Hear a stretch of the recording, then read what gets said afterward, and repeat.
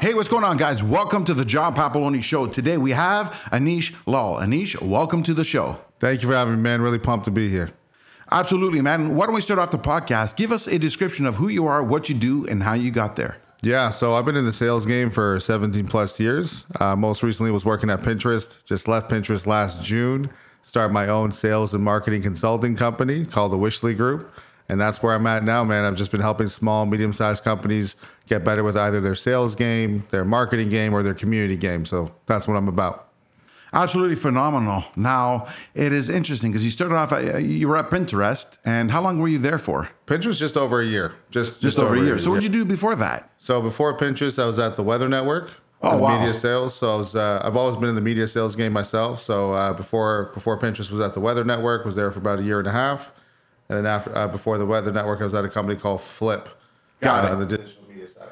Got it. All right. So yeah, that's interesting. Now, what made you choose sales? Let's be honest. We don't grow up and say, "Hey, I want to be a salesman when I grow up." No, you're right. You're right. I think I wanted to be a chef or something like that. Who knows? But when I was at my undergraduate at Laurier, I had to sit down with my dean, and it was my fourth year. I had no idea what I wanted to do with my life, and I was like, Ginny, what should I do? She goes, within a heartbeat second, she was like, you are made for sales.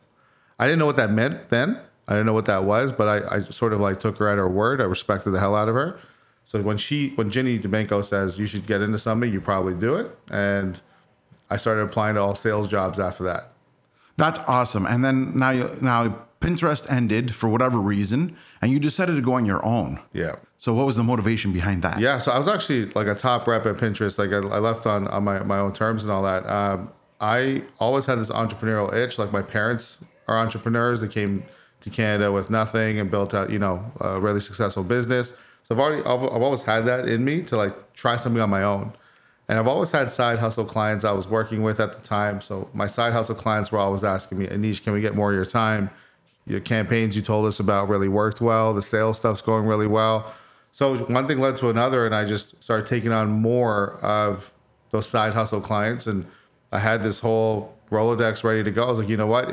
It's never a good time to leave. There's never the right time to leave your cushy 6-figure job. But for me, I was like, I don't have any kids. Nothing tying me down responsibility-wise. Now's the time to do it. So here we are. Absolutely. And then you came up with the name Wishley. Yeah. Yeah, what's the story behind that? It's so cheesy, man. Okay, so all my side hustle clients, anyone that ever comes to me for advice, they're like, Aneesh, I wish I could do this. Aneesh, I wish I could get this sale. Aneesh, I wish I could get this many clients. I wish I could do X, Y, Z. I'm like, the word wish came up in every single one of my client debriefs all the time. I wish, I wish, I wish, I wish. So I had a few glasses of wine that night, and I was like, you know what? Wishley. It rolled off your tongue. I told some of my friends about it. They're like, yeah, it has a nice ring to it. And that's what happened, man. That's all it was. Yeah, it's pretty cheesy. Yeah. But the truth is, it does roll off your tongue, right? And that's how most people come up with their things. It's like random things, random places. Like one of my company names that I came up with literally ended up being while I was in the bathroom showering. Exactly. It just hits you, right? It just hits you. So I'm exactly. with you. I'm with you. It's fascinating. I always find that stuff fascinating, especially yours is so simple. Yeah. Right? It's just Wishley. It's one word. One word rolls off. All the marketing, folks with the psychology, it's perfect. It's short. People remember it. It's also kind of unique because you don't hear the word Wishley every day, but people talk about wishes all the time. So it does tie into that schema a bit. So I love to tell you it was that intelligent of a thing, but it's sort of after the fact justification. But yeah, it just rolled off the tongue. Yeah. So how long have you been on your own so far? Yeah. So technically, I've been around since August 2018. That's when I started my side hustle clients and all that. Got it. But my full time thing has only been since last June. So we just crossed over the year mark this June, which is phenomenal, right? Loving it. That's amazing. Now, what is it? What exactly does Wishley do? Break it down, all the services in detail. Yeah. So there's 3 areas. So if you were to look at it one umbrella, we help you essentially win more business. So we help small, medium-sized companies develop their, let's just call it modern-day revenue engine.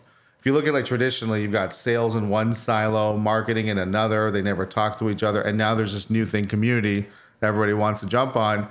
Let's call this the trifecta of a modern day revenue engine. We bring it all together in one house. Now, different companies have different needs at different times. So out of the 3 pillars I just told you about, the sales coaching business has been taking off the most. I actually thought it'd be community or social media that would have done it, given my Pinterest background and things like that. It's the sales coaching. People really want real results, metrics they can measure, all that fun stuff. So the sales coaching piece has been taken off the most. But in a nutshell, Wishly helps companies with sales, social media marketing, community development. Those 3 areas. Right. Yeah. Well, I'm going to touch upon the sales portion here.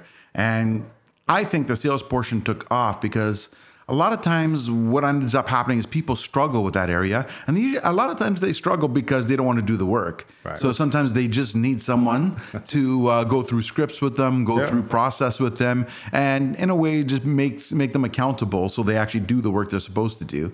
And it's almost like they look for people to, almost to give them validity to what they're doing. And then they realize they're not getting the validity. And I think that at that point in time, they decide whether they're open to learn or not. Huge call out. Like there's so many sales leaders who I don't know what it is about the culture they might be working in where they're like, well, this is my job. I shouldn't be bringing in a third party person to coach and lead up my team. But sometimes you kind of need that third party perspective. Like the best sales leaders I know still coach. If you look at like the top athletes in the world, they like the best quarterback, like Patrick Mahomes in the NFL, he has a quarterback coach. Tom Brady had a quarterback coach. Like they keep refining their skills. You don't, just because you have this label as SVP of sales or whatever, doesn't mean that you need to stop learning and growing. Learning is a constant evolving thing, right? So those leaders who accept that vulnerability are the ones who bring in that knowledge right away. And they don't waste any time when it comes to like speed to market and getting the results they need for their team. Those are the ones who really crush it. Absolutely. And you said the key word there, speed to market. Huge. There's too many people that go with what I call the analysis paralysis. Yes. And right, I listen to podcasts so I can learn. I go to conferences so I can learn. Exactly. And all they're doing is learning and never putting anything into action. Oh my goodness. And it's amazing, right? Like now, again, sales is a key component. What I found odd about your story is, and part of my language here, right, is that most people who get into the sales training aspect that I've seen so far has come from the automotive industry. Right? Like the top 2 names I can think of, the Grant Cardone, automotive. He started in automotive, and Brad Lee. Yeah. Both sales training, both automotive. Automotive. Right? And there's other people too. Don't misunderstand me. But, I can be out here and listing names all day. Right? But those are the 2 that come to mind. But the point is that the common sales training ends up being from the automotive industry. So it's kind of unique. And, you're coming from Pinterest and you're training this, so it's a new fascinating story. It's not a bad thing. It's a good thing. I love it. I think that when you start mentioning other names like Coca-Cola, Weather Network, Pinterest, like the companies I've worked at, you're right. They're not like the standard automotive or, even like Andy Elliott, Grant Cardone, Bradley. I've followed all these guys before. Their approach is a little bit different than mine. Like they're very like, yeah. I've talked to some of Cardone's guys before. Like they're very like intense and they're like, you can tell that they're following a script. And I'm like, oh my good. Like my approach is a lot more in the research phase, the preparation phase. Most of the folks I coach are like introverts. Everyone thinks you have to be like the sales, gregarious, outgoing, like Grant Cardone, you want to buy something today. It's very, very different when you want to sell in 2023. You don't need to be that gregarious, outgoing person. Yes, it works in maybe a networking session and you can own the room and all that. But the best salespeople I know actually, like right now, they're not those big extrovert guys. They're quiet folks. They research, they're organized, they follow through with what they say. Those are the ones who really crush it right now. I don't think the Grant Cardone aggressive style works in all the scenarios that you might want to win in. Well, I believe there's different audiences out there, right? And it's a matter of who are you speaking to, and that's what it really comes down to. And that's why I think it's different approaches for different people. And, and that's why not every program is for everybody, but there's certain things that people can resonate with. Yeah. Now, like you said, most of the people you train are introverts. Yeah. Really, that's who you're catering to. Well, I cater to most folks, but I'm seeing come out the people who resonate the most with the training are the introverts, because they always thought you had to be this like polished in a suit, tie type of thing. And those days are long gone, right? The Glengarry Glen Ross, coffees for closers, really entertaining movie scene, not the way people sell. But there's still that paradigm in people's minds that's what sales is. But that's why I'm beginning to see those that resonate with the training the most are actually the ones who, oh, actually, I could do this.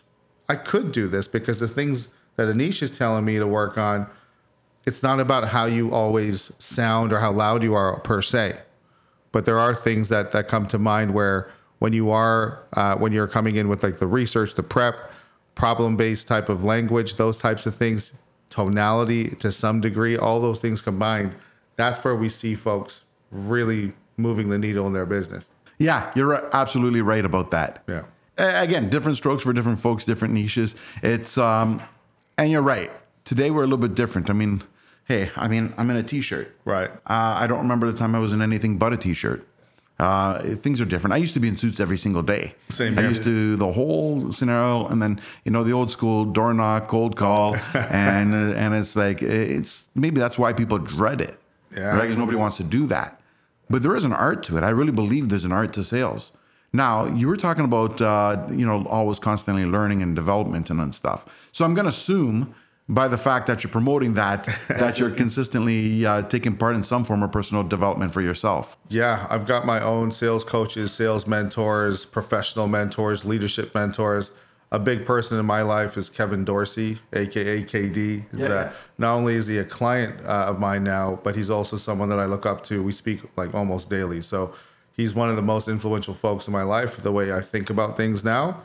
KD, Morgan J. Ingram, Scott Leese, all these folks from the LinkedIn sales community have really helped me head in the direction that I want to head into.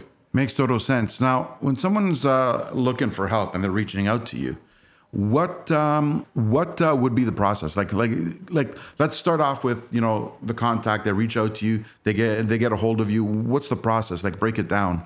For getting help, like advice-wise, or getting signing up as a client? Setting up as a client. As a client, yeah. I mean, for me, like the first thing I always want to, I've actually shut down more business than I have brought in because of like, if I feel like I can't move the needle for you, I'm not going to waste your time.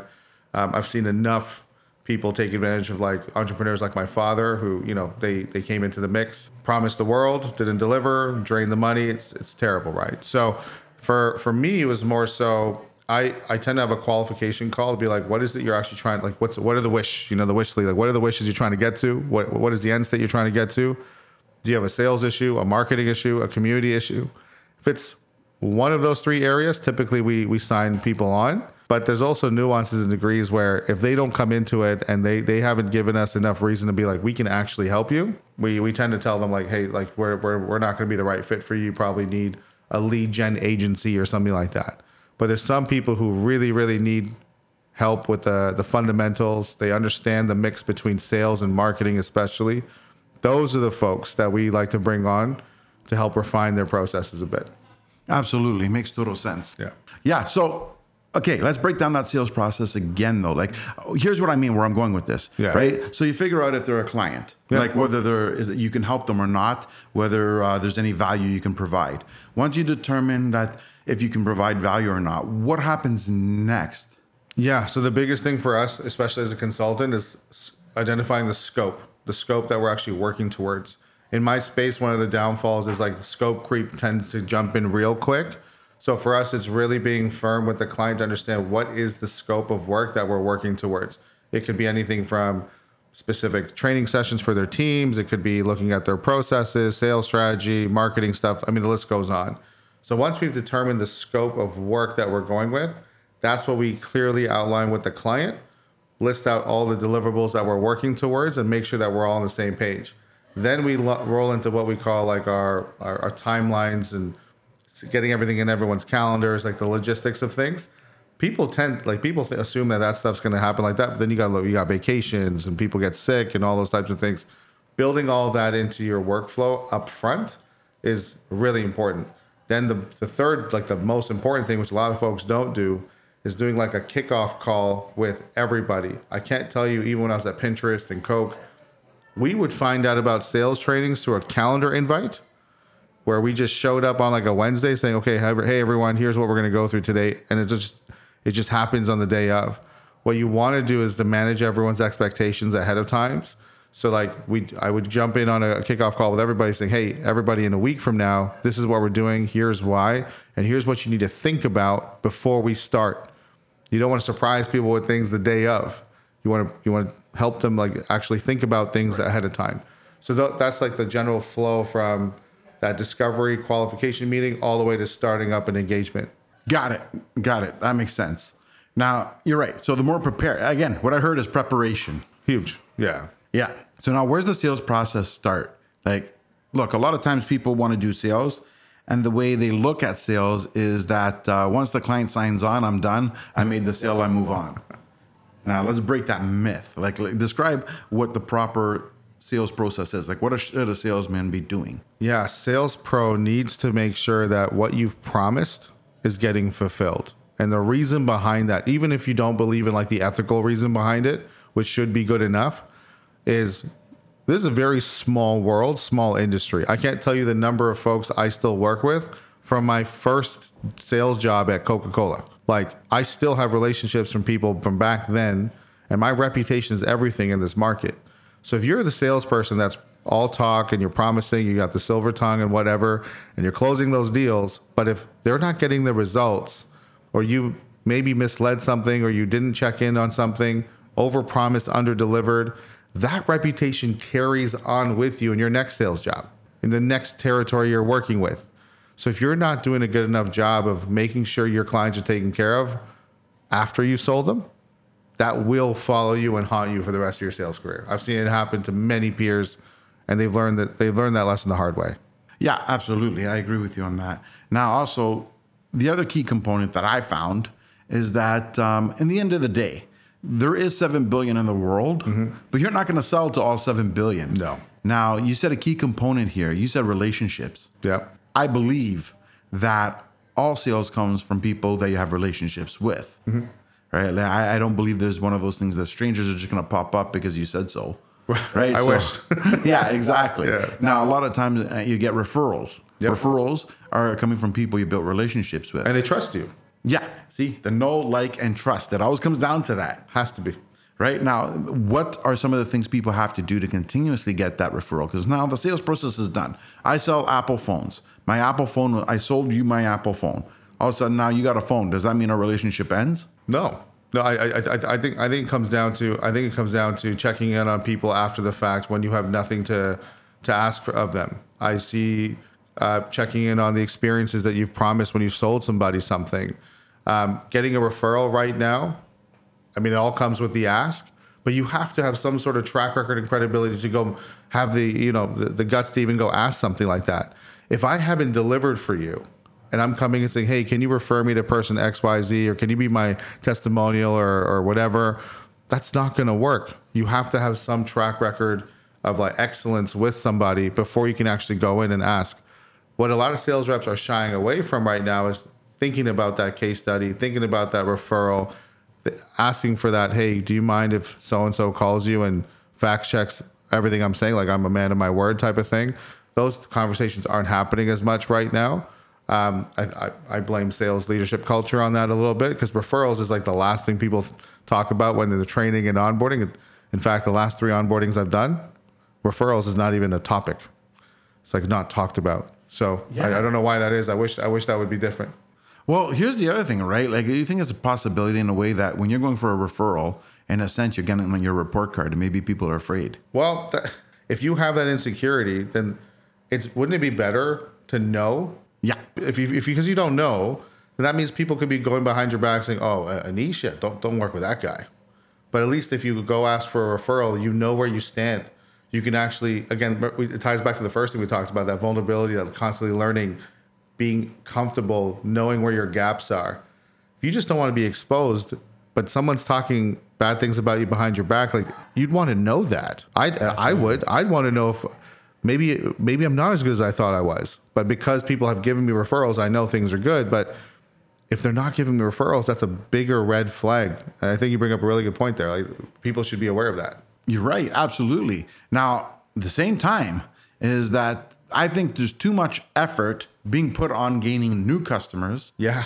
and neglecting your old customers, which is where we were going with this topic. Yeah. So, and I think people should spend more time. Like, I think it's easier to resell a product or upsell a product to customers that you already have, that already know, like, and trust you, than it is to try to go out there and get a brand new set of clients. I mean, even cost of acquisition, it goes up, right? Let's be honest. You put an ad on Facebook, like even if you get 3 people from $100, you spent $100 to get 3 people. That's $33 acquisition per person. Now, I'm willing to bet that it won't cost you more than $5 or $10 to keep the current client you have. Yeah. So long term, which one's more profitable? Exactly, right. You bring up a really good point. I read this quote back in the day that's really stuck with me. A lot of sales reps have transactional mindsets. Like, I just got to get new transaction. But the really good ones have a transformative mindset. Transformative mindset is like, I'm thinking 3 levels deeper. How can I build a real relationship with somebody who I just sold for the first time? Build more of that friendship. The easiest sale for any rep is when person X leaves company Y, goes to another company, and now you already have that relationship. And then that's how you get net new banners in the fastest way. So it's still a net new deal, but it's from the same person. And that's what people need to remember, is you need to be able to build that relationship with the existing folks that you've already worked so hard to take on. Yeah. To take it a step further. They're already there. Trust you. They already trust you. They've seen how you work. They like your communication style. They know you deliver. Why not spend more time on who you know already? Just doesn't happen as much, though. Makes sense. Now comes the question, right? How often should you be keeping in contact with your past clients? Minimum once per quarter. Minimum. Just as a hello, hi, how's it going? Maybe there's something you remember, like maybe their favorite sports team just either got tanked or they crushed it, or maybe there's a concert in town that, oh, I know you love so-and-so, like, hey, just thought of you. Or maybe there's something like professional, like you just keep sending things that, hey, notice your competitor just did X. Did you know about that? Or notice this big government thing impacted industry-wide. Did you know about that? Just staying on top and being of value to those people when you have nothing to ask for in return. That's where that trust comes from. Every sophisticated buyer knows when they're being sold to. Even if you're doing it in a creative, fun, non-salesy way, they know you're there for a transaction. They don't expect that follow-up relationship once the deal is signed, because 90% of sales reps, once the deal is signed, have moved on to the next target. But if I'm coming to you saying, hey, I got nothing to sell you, but thought this could be of interest, hope you're doing well. So in a sense, what happens is that to a degree, you build up a friendship with your clients. Yeah. I'd say there's a degree of friendship. Like I think there's always a good line to not cross between, but like some of my best clients, like we have gone out for drinks. We've broken bread at, dinner or whatever. We have talked about personal things, but in order for us to get to that, to earn the right to get to that stage, I had to give value up front where I was getting nothing in return. That's what earned them to be like, oh, Aneesh is different. He actually does care about my business. He does care about me. Sure, we can grab drinks.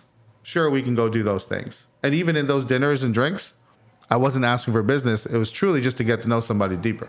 Yeah, so you have to give to get. That's the bottom line. Absolutely, you do. Right, love that. Now, even there, now what do you, like I said, you drew a little picture here about not crossing a line. So I'm going to ask the question I'm sure anybody's going to be watching is going to be thinking. So what is your position on doing business with family and friends? Oh, it's a hard no for me. Oh my goodness. Sorry. I'll clarify. There's some people who, if you've grown up with your high school buddies and you have this dream to run an empire together, and you're like, I trust these guys. I trust these friends. Let's go. Let's do this. That's super rare to have that automatic trust with people who won't screw you over. But most high school friends and most childhood friends and family members, we've always just done like fun stuff together. Yes, we've overcome difficulties, but when money is involved, at least what I've seen across the board, I've seen best of friends just get destroyed. Like the friendships are gone because money got involved, bill payments got involved. And if you don't set those boundaries up front of how far we're willing to go before there's too much strain on our personal relationship, it can get really, really sticky real quick. So as long as you have that boundary set up and everyone's cool with that, great. But I've seen more relationships fall apart who were friends and family before than they were super successful together after the fact. So I'm a bit weary on it myself. Right. So, see, I'm fascinated by this part. Yeah. Because I've had mixed experiences in this, and Yeah. I have mixed ideas and feelings about it. What I notice a lot, and this is where I think my mindset's going to be a little bit different than a lot of people, is that when you have a friend or family that you've grown up with that finds out about your business, and if it's a product that they need, you have two types of people. You're going to have the first type that's going to expect a discount. So rather, yeah, you know what I'm talking about, right? Oh my God, man. I'm so happy you said this. I was thinking this as you said it. Okay.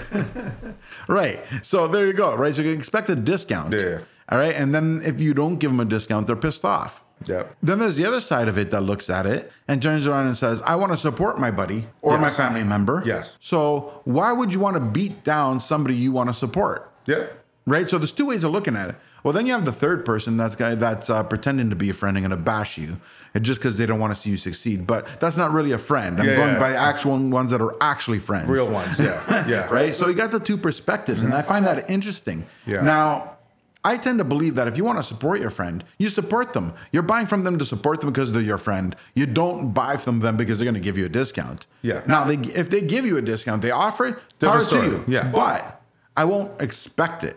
I'm there to help the person because I care about them. Yeah. What is your message to those that do expect a discount and then get upset about it? I'm like, you're not a real friend. I'm sorry. Like that's, if you're going in for someone starting up their business from the ground up, and I felt this way even before I started Wishly, but I have had folks reach out saying, oh, Aneesh, can you do my social media for on the house? And I'm like, what? Like, what do you think? Like I've got time for all this type of stuff? Like the real friends are there to support you, seeing you grow and develop without having anything in return. Like otherwise that's a transaction. That's not really a friend. That's someone who's like, I want to do something for, in return for something like that. Like it just doesn't make sense to me. So if you are the person that's like that loves discounts, probably don't go to your friends. I'm gonna look in the camera for that one. Don't go to your friends for that. Go to Costco, go to Walmart. You get better deals there anyway. So don't go to your friends for discounts. Absolutely agree with you on that. Now, and that's why I have a bit of a different perspective I said about friends and family, and why I got that mixed emotion too. Yeah, right? yeah. But the way I look at it is that because you guys are friends or family, they should want to support you. Yeah. I don't think there's anything wrong with mixing business and friendship as long as the parameters are set up front. Yeah, those boundaries that we were talking about before, like they need to be set up front. There's partnership, friendships, and family, and then there's like customers, friendship, and family. Partnerships, I very wary about. Customers and getting them to help you spread the word and things like that, I think it's totally fair game as long as it's, I'm not asking too much for my friends and my friends aren't asking too much of me. I think that's where that boundary is. Yeah, and that's where I was going with it. If you set your boundaries up front, and it's clear. It needs to be clear. Yeah, so that's where I believe that it's okay, because it's like at the end of the day, it goes back to what you're saying. Like a lot of my friends have come from being a customer in the past of some sort. Right. If I didn't do business with friends, I wouldn't have any business. Right. So it's one of those things that, again, because I make friends with everybody, that's part of the genuine part of business. So, and that's why I said, so if you don't do business with friends, who do you do business with? And that's my viewpoint. Now, everyone is not the same. And look, let's be honest. As we grow, our friendships will change. I'm willing to bet that you have more people that you went to high school or university with that you don't talk to, but you talk to then. 100%. Yeah. So, and that's just natural evolve. Yeah. Right. But what ends up happening is we all change. Some of us grow, some of us die, some of us stay in the same. Right. And what ends up happening is if you're not growing, you're dying. And if you're somewhere in the same, it's because you're struggling. You're going up and down. Now, you can't grow and build yourself and still surround yourself with people who are trying to be the same or dropping off the map. I agree. So with that being said, things evolve anyways.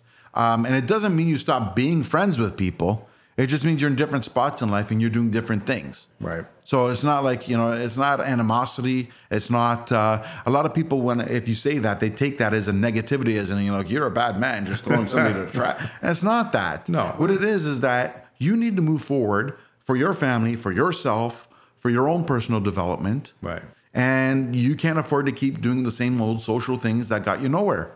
No, I couldn't agree more. I think a big part that people need to stop and think about, because we tend to just run in the motions a lot. Oh, we have our routines. You do your 9 to 5. If you really want a wake up call, just stop and think. If you're the type that commutes to Toronto and you're that 9 to 5 go train person, just stop and look around and look how miserable everyone looks. If you want to escape that, for yourself and get more time freedom, financial freedom, whatever it is, autonomy, things like that, you need to start leveling up yourself and the environment around you. Now, if you're the type to be like, I'm going to go do this on my own, different issue. But if you're continuously complaining or upset about things, but you're not doing anything to change things, that's starting to become on you. But so you're also a byproduct of the environment around you, right? So to your point, if you've realized I need better for me, for my family, and you're ready to put in the work and the mindset, the growth, surround yourself with people who believe in that, you're going to get there faster. If you continuously surround yourself with people who are like, oh, the system's working against you, like we're trapped, it's over, you're not going to move anywhere. You're just going to be in this rut. The next thing you know, you're going to blink. It's been 30, 40 years later. You're like, shit, I should have done something. And that's where resentment comes from, right? So it's one of those things that you need to surround yourself with the people that will help you elevate. But in order to elevate, you need to have that mindset, being like, I need to elevate first. Yep. And you only get that by surrounding yourself with people or having this magic like awareness moment. So you need one of those two. But either way, you will need that second group of people that help you grow instead of bringing you down. 1,000%. Right there. There you go. Exactly what you said. And now to those people who think that their government's going to come to save you, let me tell you, nobody's coming to save you. There's no save bailout. Yourself. It's the truth. I wish we could cheers to this right now, man. Like, oh my goodness. I learned from my father taught me this lesson early. He goes, Aneesh, doesn't matter what your color of your skin is, all that fun stuff the government loves to like divide us on and all those things. You need to control your own destiny and fate. Yeah, there's some luck involved here and there, but if you're not showing up to things, if you're not upskilling your things, if you're not doing things to get better than, let's call it the inflation level of experience, you're going to be stuck always. So you have to continuously invest in yourself to keep growing and developing. So you're getting that leaps and bounds of experience relative to your peer group so that you're winning. That's just the way it works. But no one's going to hand you that win. You got to go get it, right? No, I'm totally with you on that. Yeah. Now, you said key thing here, right? In terms of luck, right? I don't believe in luck at all. And not in the way that I don't think that luck happens, but I believe we create our luck. 100%. 100%. Right? And I don't mean that we're like, I want to be lucky today. If it shows up. I wish it was that easy, man. No, but a lot of times if you do the right things consistently every single day, then you're, in a sense, building up to that success. You're building up to that fortunate turnout. Yeah. Right? Not every turnout is a good one. Lots of people have failures. You can't be afraid of it. Learn from it. Learn from it. You know what I mean? Like, you've never had any real success if you've never failed. Yeah, you succeed or learn. Right? You succeed or learn. And if you have that mindset, it becomes a probability game versus luck. It becomes, if I'm doing the right activity, like posting content on LinkedIn every day, posting content on Instagram every day, some conversation happens. And that's how I ended up here with you. Like I did something in LinkedIn on a frequent enough basis that one of your colleagues or friends was like, oh, I know this guy, talk to him. And that led us to this conversation. And who knows, somebody might watch this podcast and might lead to something else. It does become a probability game. You just got to make sure you're doing the right activity. Yeah, that's absolutely the key. Yeah, absolutely. And exactly. Doing the right activity consistently leads to results. Yeah. I mean, look, I bet you notice some people seem to get all the luck. And it's no accident. Yeah, but we don't know what's happening behind the scenes, right? And that's the thing. Like, somebody did something really, you don't see the grueling hard work. Like, that's one of the downfalls of like the negatives of social media. People tend to just share, look at my nice car, look, I'm traveling first class, whatever, all the fun things. People don't see, like, this person was up at 3:00 in the morning 3 days ago on a call with somebody in Saudi Arabia for XYZ, true story with me. Like, I'm doing stuff that people don't see behind the scenes. Yeah, absolutely. In order for me to get to those, lucky moments, right? Like, there's so much work that happens behind the scenes that it's impossible to capture. but it does happen for most of the people you see that are successful or doing well. 100%. Now, even look, in terms of consistency and stuff, right? Now, my podcast has been around, I would say, for about 3.5, 4 years now. Okay. And I've recorded well over 200 episodes. Congrats. And thank you. But I have had people say, hey, how do you find guests? Do you know that there's only been 10% of the people out there, I would say in the last 9 months, that I've reached out to? I've got consistent people reaching out to me to trying to get onto the show. Wow. Right? But that took 3.5, 4 years of consistent output to get that. Yep. I mean, while we're sitting here, I had a booking. I don't know when it is because I'm not going to stop the show to look. But I mean, it's there though. But it buzzed, and I can tell just because it popped up on my watch, right? Right. I got a new booking. I don't even know who it is. Right. But where did that come from? Yeah. Consistency. Yeah, and some would say, oh, he got lucky. No, you've been putting in work. You take the edits, you do the recordings, you do all this stuff, you prep with your, for the listeners. I'm sure you stay in touch with your audiences. So like that all takes work behind the scenes, but that's the consistent activity we're talking about that gets you to that level, right? Yeah, exactly. Yeah. I mean, I'm nowhere near where I want to be. Yeah. But hey, it's a work in progress. Every day is a work in progress. Every day. And you know what? And every time you feel that things are hard, just go for it one more day. Yeah. I always tell yourself, one more day, one more try, yeah, one more episode, one more output, one more guest, one more. And then sooner or later, going. Yeah, exactly. It just keeps going. And that's where real growth comes from. I love the theme here. Like I talk to a lot of like new students, new immigrants, even my own friends who are like, Aneesh, how do I escape, this 9-to-5 ridiculous thing or whatever it is? And I always tell them there's a real growth comes from getting out of your comfort zone or dealing with some sort of adversity. Both of those things. If you're able to get over adversity in a productive way, you're going to be successful. If you're able to get out of your comfort zone and try new things, you gain new perspectives. New perspectives define new realities for you. That's just the way it works. So if you're just doing the same thing over and over again, your same routine over and over again, there's no growth. You're too comfortable. Yep. And what I tell everyone in their 20s, their 30s, if you are like this is why I left Pinterest after a year. I hit quota 3 quarters in a row. I was already one of the top reps and I was there for a year. I was hoping to go into an environment where I was going to get some sort of discomfort, learn from some people and get that growth. But I was already one of the best reps. And that's why I was like, I can't already go in autopilot mode because I'm not there yet. I don't want to be in autopilot mode just yet.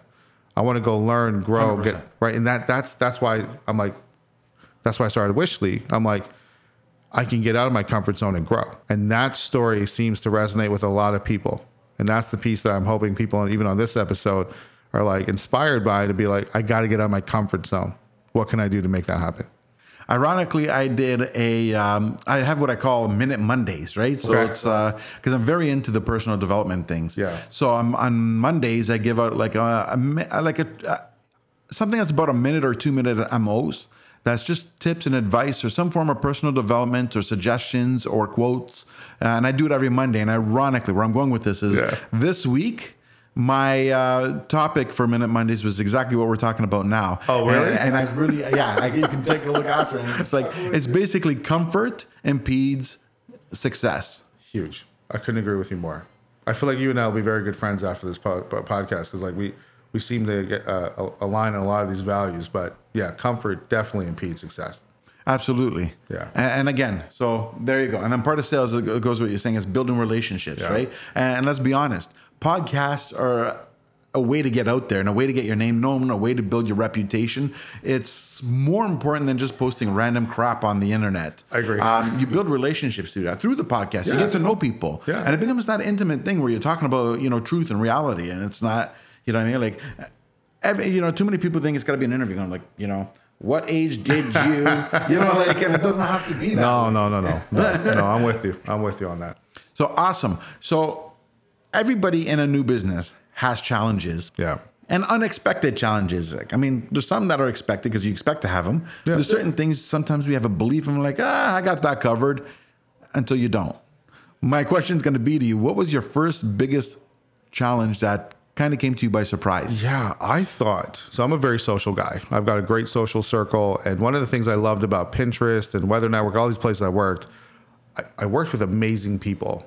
But when you go start your own thing, it does get kind of lonely at the top. Like, when you're doing your own thing, solopreneur, entrepreneur type thing, there is a loneliness factor, which I thought I knew was going to be there. Like, obviously I'm not working with these people anymore. I'll be working alone, but I didn't expect it to the degree that it would hit me being like, well, I'm spending most of my working day. Most of my working day just solo.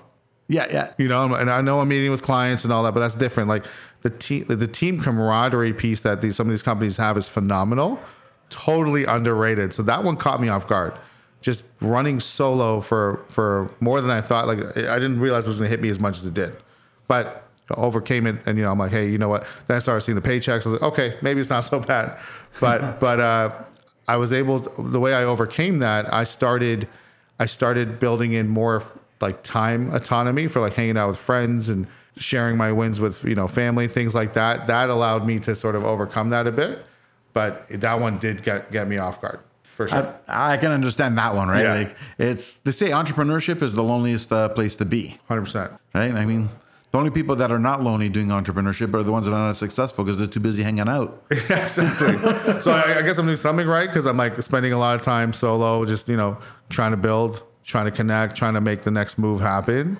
I've actually gotten very close with other founders and entrepreneurs because we share in that. We're like, can I just talk to somebody about my win, or can I just talk to somebody about something that maybe did not go so well? Yeah. Like those are the types of things and as much as I love my wife, my partner and all that, like she doesn't understand some of the stuff, for like from the business standpoint that I'm working on. So sometimes it's nice to connect with folks in my peer group who are going through the same thing. And I have been able to build a network of that. So that's been helpful. Absolutely. And that is a support group, in a sense, for a lack of better description, is definitely very important in this. And you brought up like some points there, right? Like the win, right? Like you sometimes you need to talk to somebody even about not just the losses, but sometimes you want to talk about the wins. Like things are good too. You got to celebrate it, right? Exactly. Now, one thing I've learned is that everyone wants that massive win, right? And that massive win can be, okay, when I get a 7-figure business or an 8-figure business. But I find the reason a lot of people give up is because they're waiting for that 7-figure. And what ends up happening is that thing takes a long time. Right. Or it's a very, high climb. And what ends up happening is that they feel defeated and want to give up. But I think the difference between getting there and not getting there is by remembering to win, to celebrate the small wins. Yeah. And it ties back to what we talked about before on preparation, right? So if you're doing this right, you have that big, let's call it 7-figure goal you just told me, right? But if you do the right prep, it means that you now know in order to hit 7 figures, you need to do X, Y, Z. You've set up your milestones ahead of time, right? So you know your micro milestones in order to get to the big milestone. That's how you know that you're able to celebrate the micro milestones, because now you know you're one step closer to the 7-figure thing. A lot of entrepreneurs and side hustlers and all these people I talk to, they're like, Aneesh, I just want to make $1 million. I'm like, okay, but how are you going to go do that? Well, you can tell they haven't thought through their steps or what those micro milestones are. So that's why they're just aimlessly waiting for this big, again, they want it to come to them. It's like you haven't given enough intentional thought. What are those micro steps that you need to do at each stage to get to that big 7-figure goal, whatever it is? That's the key. So once you have your micro milestones down, that's what, you celebrate. It's like, I did that micro goal. Now I'm one step closer to this. I did my next micro goal. Now, one step closer to that. That's the key. But a lot of people don't write down all those micro steps. And for everybody watching or listening, he just said one key component here, intentional. And if you want to do something, you have to be intentional. Things don't happen by accident. And by celebrating those wins, you're being intentional. You're getting to the next level by what you do intentionally. You don't just show up and say, what should I do today? Yeah. It all comes in by being intentional. I love that word because it is so true. And I have an exercise for those on a very easy thing to do to show you the awareness of intentionality. It's called the red car exercise. Have you heard of this? Oh, I think so. I know. Yeah. So the red car exercise, folks, very simple. If you were to ask, like, on your most recent commute from anywhere, how many red cars did you see? The answer is, I don't know. I wasn't looking, right? But if I told you, moving forward on your next commute, I will give you $100 for every red car that you see. You just need to write down the make and model. I'll give you $100 for every red car that you see. I guarantee you will be looking out for every red car that you see on your next commute. And what I'm trying to get at here is that opportunities are in front of you all the time. But because you're just driving with your blinders on, and we're not seeking that intentionality of like, what can I do next? What can I build towards? You're never going to get there. So that's why everybody has one of those big aspirations. Like, I want to do something big. I want big money. I want to travel, whatever it is. But if you're not laying out the micro steps, those mini red car exercises for each one of those things, you're just going to let life drive past by you. Like, that's what happens. Yeah, 100%. Now, you brought up another point here, right? Everyone has aspirations and dreams and goals, right? Now, anyone watching, if your whole desire to start a business is to make so much money, and that's your only goal and your only objective, you want to make money and you want to do everything for money, keep your day job. That's the best way to do it. You're going to get your money. Because entrepreneurship is hard and it's not always successful. Yeah, if you do things for the wrong reason, like you said, people sniff out the fakes. People sniff out what I call the frauds. And what eventually is that you could make money doing it, but eventually you get sniffed out and you get exposed for being the fraud that you are. And then you're always constantly searching for something because you never get what you really want. You never get what I call fulfillment. Yes. And if you don't get fulfillment, everything feels like a waste. Everything feels like a hassle and everything seems hard and you want to give up all the time. And then it's not what you expect. And ask those millionaires who are filthy rich and miserable as hell. Why? Because it was all about the money. They have no aspiration, no form of fulfillment because they didn't really get what they desired. All they got was financial. Yeah. Right. So yeah, if fulfillment comes in with everything and it's gotta be all about goals and aspirations that are not just solely financial. I mean, let's be clear. I'm not saying finances are not important. I'm not saying money's bad or evil or nothing like that. I'm just saying that it can't be your only objective. Yeah, the sole objective of money, I mean, it's underrated. I'll tell you that. Like I know I've been very fortunate to join so many masterminds and so many like really ultra successful people. I'm in with groups like with Patrick Bet-David, who's like, crushing it in life. And if you're not a person of values, of community, of trying to help those around you, some sort of social impact, it could even be something selfish. Like, I want to spend more time. I want time freedom. Like, when you tie money to as your sole operating goal, you will not get that fulfillment because there's always a bigger check. Unless you become Jeff Bezos or like I'm now the richest person alive, great, but you're actually not chasing money, you're chasing status in that regard. So one of the things you just need to know about is like, what is it that fulfills you? And that's something that a lot of people I know struggle with. So a good book for that really helped open up people's eyes that I know and myself is Start With Why by Simon Sinek. It just points you in the right direction for all those moving targets in your head. What is the direction that actually gives you fulfillment? It's like a very strong pattern recognition exercise all the way from meaningful experiences in your childhood to right now. The book shows you how to go and do that, but definitely do definitely a healthy exercise to do to figure out what fulfills you. And I guarantee you, it's not always money's going to be a part of it, but it's not the sole reason that you need to go do your own thing. 1,000%. Yeah. Now, in terms of aspiration, I'm going to dig into yours. Yeah. I mean, we all know, or we've heard what you've done up till now. Right. You must have a 5-year goal. Yeah. No, it's evolving constantly because I'm learning so much. Like, I'm putting myself in scenarios where I'm in these masterminds. I'm like, my original goal was retire my parents. Right? Like, that's what it started at because they've done so much for me. Now I have a wife and a partner and I'm like, I want to spend as much time with her. And then with the time freedom that we were working towards, I got to travel for durations and things that you never get when you get 3 weeks vacation for working for somebody else. So now next thing you know, I'm in Amsterdam and London and all these things the last about 6-7 months ago. And I'm like, shit, now I want to do more of this. I want to, like, the experiences and social connection I make with human beings. My favorite thing is meeting someone from a different background and realizing that we all bleed red. They love to eat, drink, cry, laugh, all that like we do, but we're different parts of the world. That human connectivity, I love it. Like, it just gets me going. So getting more reps and scenarios for that's fulfilling to me and my wife, right? Like, so it does take money to do all those things, which we talked about just now, but I'm now chasing something a lot deeper than the dollars and cents, right? So for me, my aspiration is to be able to get more time freedom, to go travel, get some of those experiences, because a lot of people wait till they're like in their 60s to retire. And now, like my parents are going through this right now. They're about to retire, but they're dealing with so many illnesses and whatever. They can't even travel to all those dreams they've had for 20, 30 years. Like, we're going to go see Italy. We're going to go do this. They can't even do it. They can't even do it.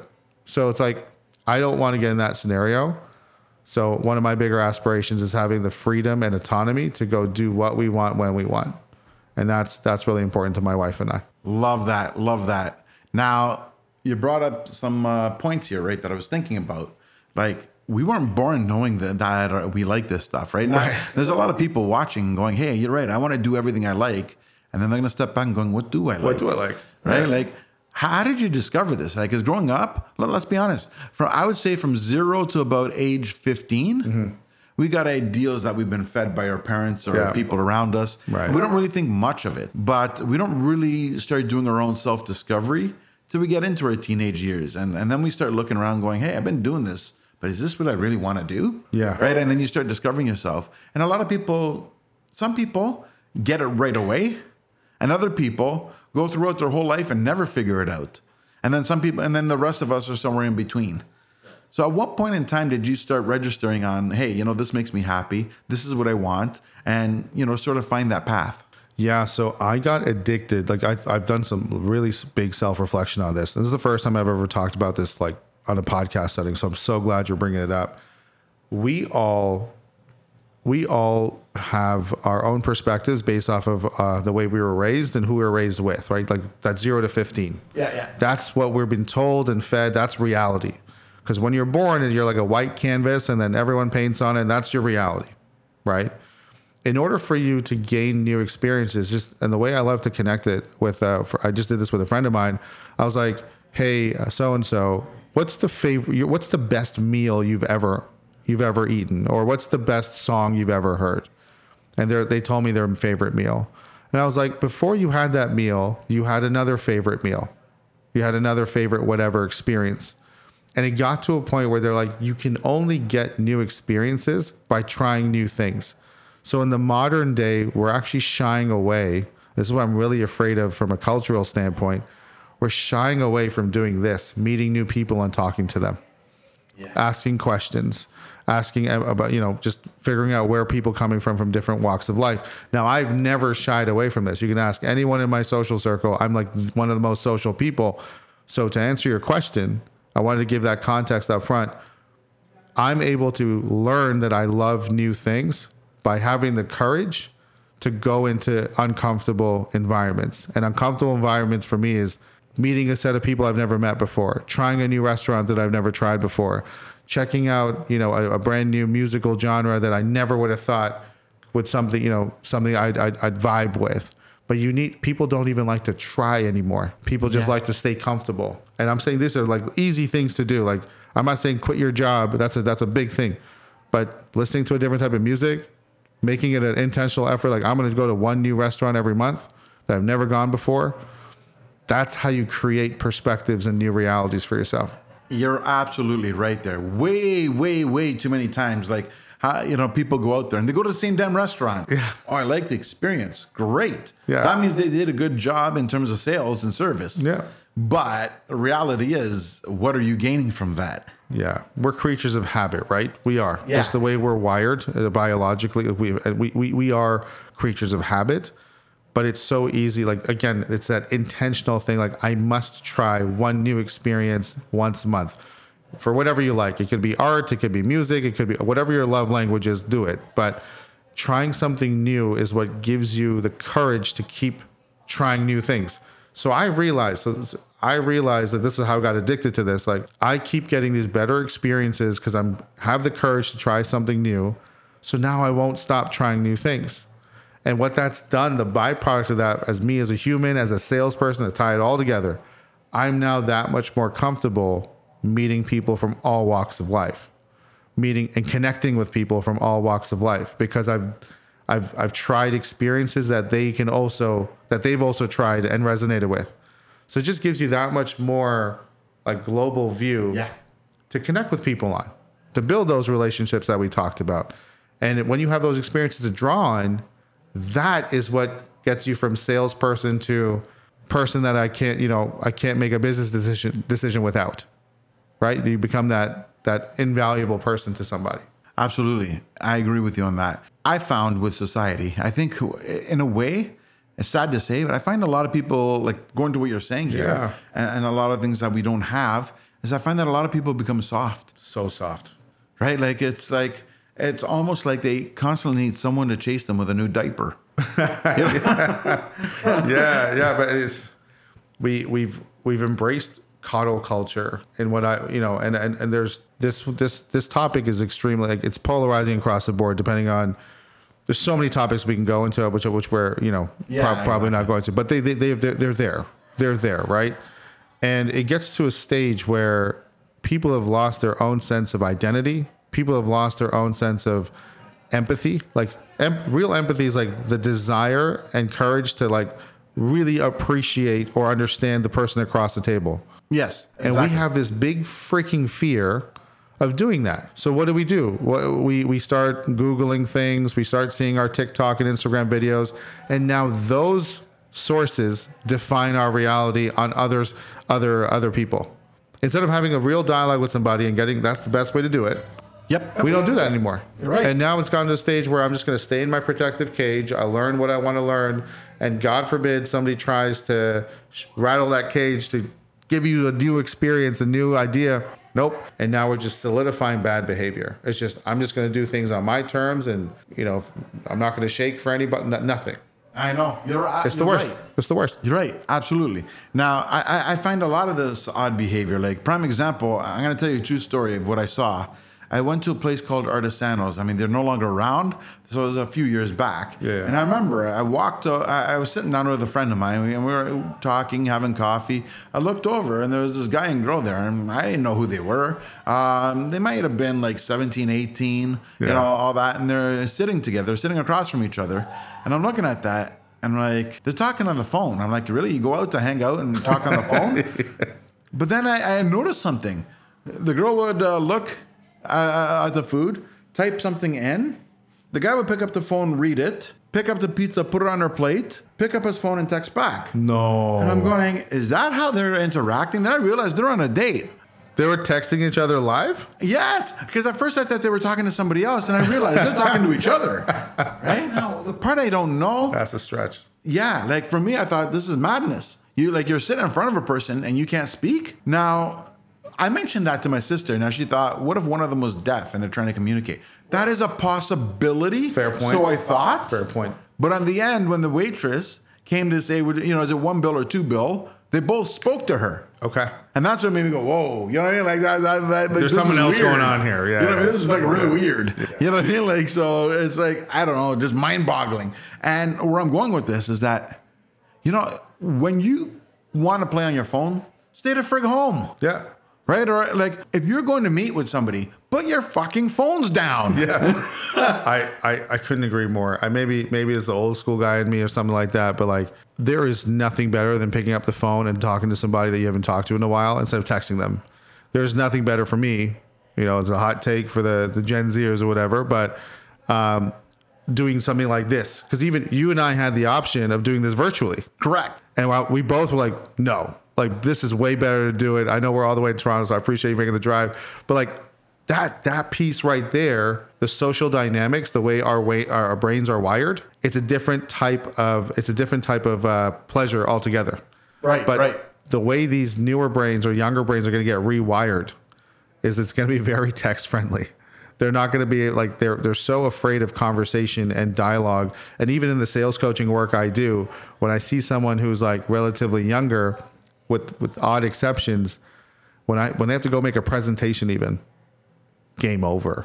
They're like, can I just not?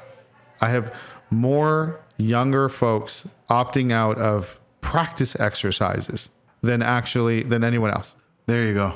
They're opting out of practice exercise saying, no, I'm not comfortable doing this. Sorry, but I'm not going to get up in a room of 5 people and give a presentation on something is, not even work related stuff, movies, cupcakes, whatever. You pick. They won't even do that. It's scary. Yeah, you're right. Absolutely. And you know what? You cannot excel at anything with that kind of attitude. Mm-hmm. So it's madness to me. This whole thing is madness. Yeah, no. And going back to what you say with the whole podcast in person, right? You're absolutely right. And it's not just the fact that, because like when you're virtual, you're seeing each other on camera, but there's a lot of things you don't see, which is the movements. Yeah. And it's the nonverbal communication that sets the tone. And you don't see that on a virtual screen, because what ends up happening is, let's be honest, we're on camera, doing things virtually on camera. We're going to zoom in so people don't see everything, and we're going to be it's going to be really focused and tuned. But you're missing the connection by doing that. There was something missing there, right? And I'm sure there's a science to it and a biological reason of being in person, even versus virtual. But there's something about being in person where the natural collaboration comes out in a different way. And I'm hoping that's something that we can salvage with the next generation. I really do. I agree with you. And I would do every podcast in person if I was able to. Yeah. I'm gonna actually make an attempt to almost avoid the virtual ones when I can. And you have like 3 locations. So yeah. I hope it works out. Yeah, me too. Because and you know what? I've gone to other people's offices or whatever. It's like it's a matter of just doing it, right? And my biggest thing is going to be I have a lot of American people that I get on the show. Right. Hard to do that. Time for a road tour. Yeah, I would do it. I would do it. That'd be fun. Absolutely. That's actually one of my plans. I want to do what I call, as I build up my audience, I want to do what's called a podcast tour. Oh, that'd be so cool. Yeah, exactly. Yeah. So I'm excited. I got a lot of good things coming ahead. All right. So what I want to do now is that I want to get into a couple of more questions before I go into what I call the lightning round. Okay. So one of the questions I have is, how do you know you've had a successful day? Yeah. So every night before I go to bed, I write out my tasks for the next day on my whiteboard. Like the big, it could be 5 things, could be, I've had 15-day things. Like it just tells you how busy you're going to be. I write those things out. And if I have crossed off at least 80%, 90% of that whiteboard that day, like the following day, that to me is like, okay, I made movement. I wasn't just chilling, playing video games or whatever, right? That's very easy to fall into as a solopreneur. It's like, I have time, so I'm not going to do this. I'm going to, check out this. I'm going to watch sports, whatever. So I make sure every night that whiteboard's fresh. Like I know what's happening the next day. And that's how I know I've made movement every day. Because again, those micro milestones, I'm putting in the tasks necessary to hit those micro milestones, right? So that's never, that's always like once a week, I'll be looking at those goals because I have a tracker for it. So those tasks on the whiteboard are like, I got to do these 10 things. That's how I know I've had a successful day. Amazing answer. Now, what would you say to an aspiring entrepreneur who's maybe working at a job, not sure if they should quit, start something on the side, or gung-ho jump a boat, or just put their dreams to rest? Yeah. And they're scared. Like most people who haven't done it are scared. What would your advice be to those? Yeah. First of all, if you're feeling scared, good. It means you're human and you're taking it seriously. Those that just jump in saying, "Oh, everything's gonna be fine," they have not thought it through. So here's 2 things that you can do to really help you out. So this was something I did. The first thing is what I call a time audit. A time audit's where you take a look at your daily activities for 2 to 3 week period, and you you track everything, like how long you went to the bathroom, how long you slept, how long you watch Netflix every day, all those things, discretionary, social, whatever. Then you group those activities into buckets. So you got social, personal, work, family, whatever your day-to-day stuff are. I did my first time audit and I realized I was putting so much time into things like Netflix, video games, checking my fantasy sports. Like these are like personal discretionary things. I'm like, holy shit, like this is a lot of time. And next thing you realize is this whole, I don't have time to do my side hustle entrepreneur journey. Let's give it a real chance. You carve out 3 hours out of that discretionary personal time. You've got, what is that? 15 to 20 hours a week right away. If it's 3 hours a day, but you have to be intentional. That's how you create that intentionality. The second half of the equation is, okay, now let's say you have the time to do your dream side hustle thing. I would at least save up 6 to 9 months of living expenses. So you will always have that. I call it like the turning point where you're like, I got to take the plunge and go and do my thing. So you need to have at least 9 months of savings for whatever your monthly costs are to live in the bank. And now you've given yourself a 9-month window to get that going. Now, if you hit month 4 or 5 and you're like, nothing's happened, okay, you need to start thinking about maybe getting another job. But I'd say at least 9 to 10 months of savings, so you have that like saving great cushion in the back, saying, okay, I had the time before, I invested in it. Now things seem to be growing well. I need at least 9 to 10 months of savings so I can make the right decisions instead of like decision with a gun to your head. Right.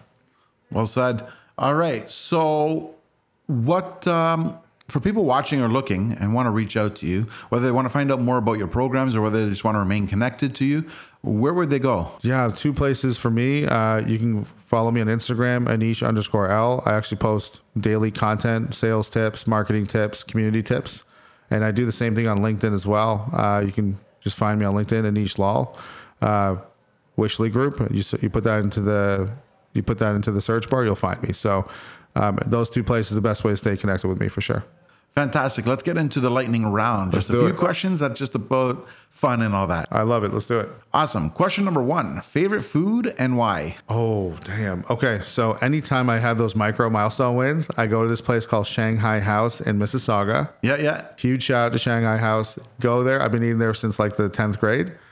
Get the extra braised chicken with fried rice and thank me later. Yeah. Okay, I'm tempted to do You have that to. now. We should go do it after this. I'd love that. Deal. Let's go. Awesome. Second question, favorite travel destination and why? So far, the best travel destination for me was when my wife and I went to Greece just like last year. Santorini was beautiful. The people were friendly. We didn't deal with any sort of prejudice or like sometimes that happens when we travel. Santorini, by far the food, the vibe, the weather, the people. Wine's cheaper than water. What else do you need, right? Yeah, exactly. Awesome. Favorite podcast and or book? So I'm a big fan. I'm a little biased, but Kevin Dorsey's podcast, the Live Better, Sell Better podcast, that's been huge for me. And favorite book, Methods of Persuasion by Nick Kalenda. Nice. Yeah. Awesome. All right. Favorite sports team? Toronto Raptors. There we go. Easy. You heard it there, guys. Easy. They're amazing. Well, let's hope so. Yeah. Depends year by year, right? Year by year. Yeah. Awesome. All right. Last but not least, if you were given unlimited amount of money, but only 48 hours to spend it, what you spend, you get to keep. What you don't spend gets taken away. What would you do? I would pay off all my parents' mortgage debts, just retire them, and then buy whatever vacation stuff for them. I would 48 hours, right? Yes. Ooh, so that's like the first thing I would do. I would just clear up family debt and mortgages and just make sure, and then buy like luxury homes and stuff like that in 48 hours for all my family. Fantastic. Yeah. Great answer. Awesome. Awesome. It has been amazing. Thank you so much for being on the show. Yeah. Thank you so much for having me. Really enjoyed it. Absolute pleasure. Appreciate it. If you like what you saw and you want to see some more, subscribe to the link below. Thanks for tuning in to the John Papaloni Show.